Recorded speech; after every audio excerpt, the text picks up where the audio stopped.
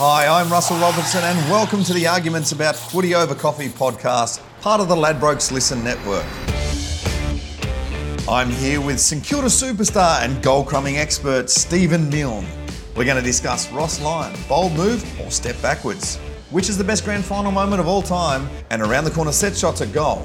Should we have more or less?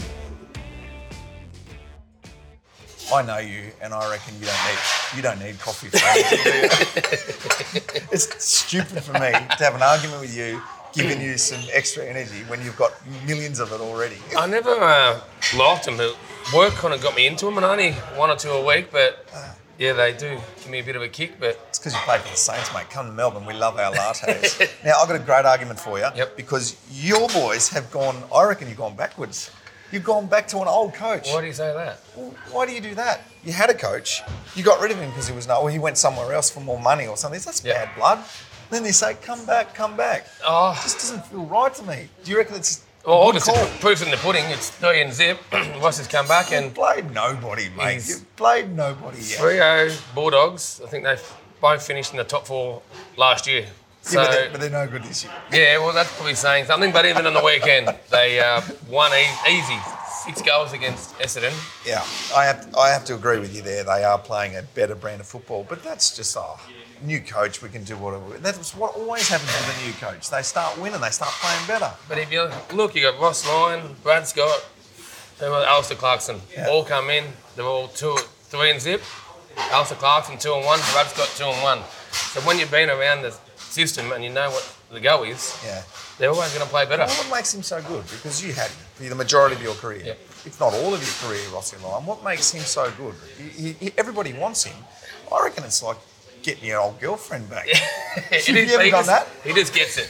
He understands the game. He understands people. He loves the game. And for him to be out for 4 years was too long. You know, we don't have any Rossisms. Now we've got the Rossisms back. Everyone's watching his, press conferences after the game. They're probably the most watched. But everyone just loves him because he loves footy so much and understands the game. And the players just believe in him because he knows what he's talking about. And they just play for him. As I was saying here before, Butler and Higgins had a quiet couple of weeks. Philippou and Calamari, or call him Calamari. They were quiet on the weekend, but Butler and Higgins stepped up. But the first 2 games, they would have been tackling, their pressure would have been elite. No one sees that. So he just makes belief in all the players. I mean, it's a reasonable argument because you look at that injury list too. You guys are so injured and still playing. It's unbelievable. And just, as they say, the next soldier up. Next one in and just play your role. He doesn't want Ross Robertson coming in and kicking 8 goals. He wants you to come and play your role, maybe take one hanger. It's the next play that comes in. Just you've got a specific position, back pocket, half back, wing. Play your role. If you do what I ask you to do, like everyone, like your ex-girlfriend and mum and dad, you do it, and it normally works. And it's working at the moment, probably a lot quicker than I would have thought. And we've got the Gold Coast Suns this week, so realistically, you've got the Gold Coast Suns. You realistically, halfway through the season, you top 4. Then this belief builds, doesn't it? I was watching them sing the song on the weekend. Lucky enough to go for the 150th year. It was a great vibe, and 69,000 people at the G. For the Saints game it was unbelievable. So, but in saying that, we were 8-3. The boys last year and kind of fell off a little bit. But just the belief that he's bringing, and with so many injuries, once we start getting a few back, we could even, I still just don't feel right about getting an old coach that left for more money and better opportunity back to the club that you let down. I just can't get that through my mind. I don't know what it is. Oh. Well, you're going to have to, because he's coaching. He's not going anywhere, Mabo, so... It's not my choice, is it? Yeah, he is. He'll be hopefully coaching in September, but it's a long way away. But 3 and zip. Had big odds for that, to beat 3-0 first up, and then the Doggies, and then last week. And he was always a big believer, start well. Like playing catch-up footy is hard for anyone. 5 goals to 1 or something, or 0 in the first quarter gave the guys great belief. 150 years, the Saints. You've got 2 more additions to, Yes, Nicky Dell in the Hall of Fame, Nicky Dell and Joey. So how many goals they welcome to the club, boys. Joey Matanya's been in a decent paddock, hasn't he? I love his spaghetti, Joey. He loves his footy, and he's they had a really good night and a few beers with the boys, and then a win as well, just kind of capped it off. Well, look, I've got to hand it to you. They're playing some pretty decent football. He's a true tried. The question is, I reckon about 10 years ago they started getting coaches in for the cuddles. Everyone needed cuddles and happy coaches that were just like the players. But I feel like it's turning a little bit now, whereas you still need that hard edge. Has he got a hard edge? He's got that hard edge, and Ross doesn't change for anyone. You know, if you're 20 or you're 35 and you played 300 games, he'll hit you between the eyes if you need to be hit between the eyes, and give you that firm, honest feedback. Yeah. And it's true, and because he knows his stuff, you believe it and do what he says. And if you don't get 4 tackles this week, you'll be dropped. So he still gives you that, constructive criticism, as they call it. Yep. And same with the other two older coaches, Clarko and Scotty. They've just got that bit of, belief and a bit of anger about them that let's do it my way and jump on, and who knows where they can take us. As far as I'm concerned, it's like it's weakness. I reckon it's weakness. Hear me out. It's like a girlfriend dumps you, right? And she leaves for another man. And then she says, I want to come back. And then you take her back. I'm not doing that. You're not doing that. You've got to be strong and say, no, you left me. That's it. It's a tough one. But in saying that... I'm drawing a long bow there. And I don't think but maybe you were never dumped or anything like that. No, a couple of times. But yeah, just got that... I don't know what it is, but unfinished business. Like, he's unfinished business, and he didn't leave us in the lurch. Saints kind of probably didn't sign his contract earlier. Yeah. And obviously... bit more behind the scenes, but that's above my kind of pay grade when I was there. But and Fugo jumped in and took an opportunity, and he took them to a grand final, and now it was just I do have some unfinished business. He's curated some really lifelong friends. I'm a great mate of Rossi's and speak to him regularly. So he's just can I try and get that second flag? Like we just need that second flag quick. You only won one premiership, is that right? Yeah, 1 in 150 years. So what's going on there? I'm not sure the percentage, but it doesn't. Tick break, but it's been tough, and there was the ins at the boys' show, and then there was the ins at Rossi's shows to even go, yep, I'm back in, and not take the Carlton job and the Essendon job, but really think about the Saints job and how I can make Moorabbin great again, and just get us close to finals, playing in big games is how many grand finals, how many premierships has Rossi Lyon won since he left the Saints? No, he hasn't won one, so but you've got to be in it to win it, and he's been in 3 or 4. So he's true, tried and tested. And he you want that premiership? Let's get back in. He knows how to get there. He knows how to get there. There's a couple of other stories. Yeah, bridesmaid, but we get close, so it's better than not making granny at all.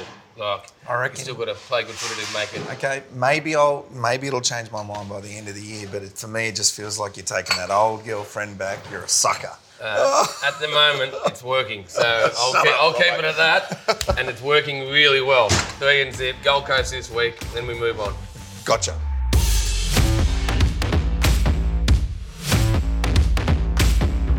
There's so many great moments in finals, grand finals especially. What's your favourite moment in any grand final that you've ever seen? So many, but one that stands out to me and is easily the best is Mark Yates' hit on Dermot Purdon in the 89 grand final. That is dirty. The number one. Dirty. Start of a grand final, Dermy was known for coming off the line and, kind of not taking people out, but, giving them a good hip and shoulder. And for them to target Dermy to kind of set the scene, but that hit it was sickening to watch. It was getting goosebumps now just thinking about it. I was a Hawthorn supporter. You're a Hawk? Yeah, growing up. So that's why you're going for that moment. That's easily the moment. You were about ready to jump down the television screen and smash it, weren't you? It was good, and you think about it now, you can picture it. It's beautiful, beautiful day, 100,000 people, and then first bounce, whack. You know why I'm bringing this up, don't you? Because my favourite moment of any grand final is that wonderful ball that bounced the wrong way in the 2010 grand final. Ain't I a stinker? It's just amazing drama. I was on the edge of my seat. Of course, I wanted St Kilda to win. You've won one premiership in the past, and that was determined by a point. No time left on the clock. The ball goes into a wide open forward 50. There's Stephen Milne ready to cover himself in glory. Do what he does best, which is just to work some angles, and all the ball has to do is do what it would do 99 times out of 100 and bounce back at you. But it sounds good. But if you think of the psychiatric of Mark Yates during the week, he'd come and nailed it to a tee Like, Dermy was coughing blood. Yeah. Like, you just hit him straight down the middle. Yeah. Like, if you think of it like that, it's easily the number one. Like, easily. Like, well, I do love that footage of Dermy getting up in slow motion. I think there's some documentary I've seen. And as he's running away, he's vomiting out all the fluid that's in. It's unbelievable. Broken Maybe ribs. Is there a little bit of mayo on Dermy? I know Dermy. He knows the cameras were on him, but if he's coughing blood, you can't say there's no mayo on that. But he's doing it for the crowd, doing it for the telly, and then... No, that's a dirty dog move. It's all about the drama of a drawn grand final. I mean, jeez. And then the drama of the ball going out, and it wasn't your fault, all right? It wasn't your fault. It was Lenny's fault. We'll just leave it at that because Lenny's not here. But then we go, what's going to happen now? The siren's gone. And do we have extra 5 minutes each way? No one knew what was going on. No one knew what was going on. Everyone's just walking around there. Nicky Maxwell's going off at the head of the AFL. Yeah. This is unbelievable. What were you thinking? Man, I was thinking about Yates and Dermy again. That's all I was thinking about. Dermy telling the boys, I'm the man, I won us that grand final. I took the hit, no one else took the hit. He kicked the next 3 or 4, couple of big clunks, strutting down to the goal square and, telling his mates that, that I'm a part of the best moment in AFL history.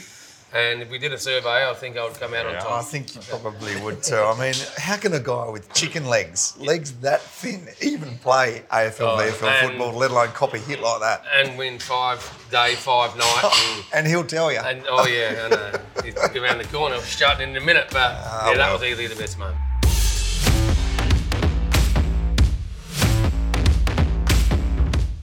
Milne, you kicked a lot of goals. Thank you. Oh, you kicked more than me. You win that straight away. It's unbelievable because I consider myself pretty good. And I think you know that I do. Do you know what? I didn't mind watching you play, taking hangers, and you were good to watch. Before we get into this argument, I remember one of the great moments of my career out on the ground. I've had a shot for goal. I was under pressure. I had to kick.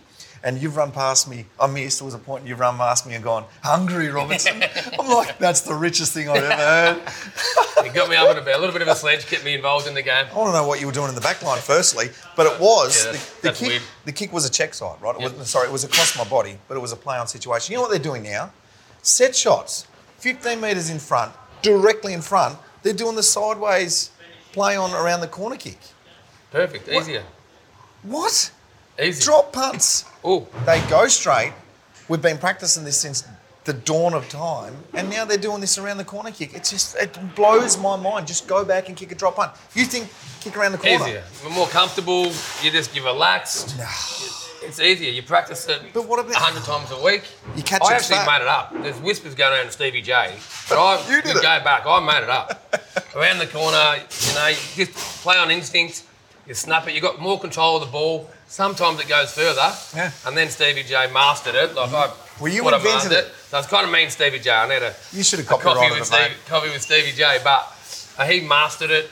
Sometimes it does look silly. I do get you wrong. Yeah. But if you master it, you don't miss it. Yeah. Me and Stevie didn't miss, so it doesn't look silly. So That's why you like it. That's why we like it. Because you never missed. And there is the commentators that say it's a cop-out because if you miss, it's nothing on you. I'd kick you around the body. Yeah, right. But still, you're still flat with yourself if you miss.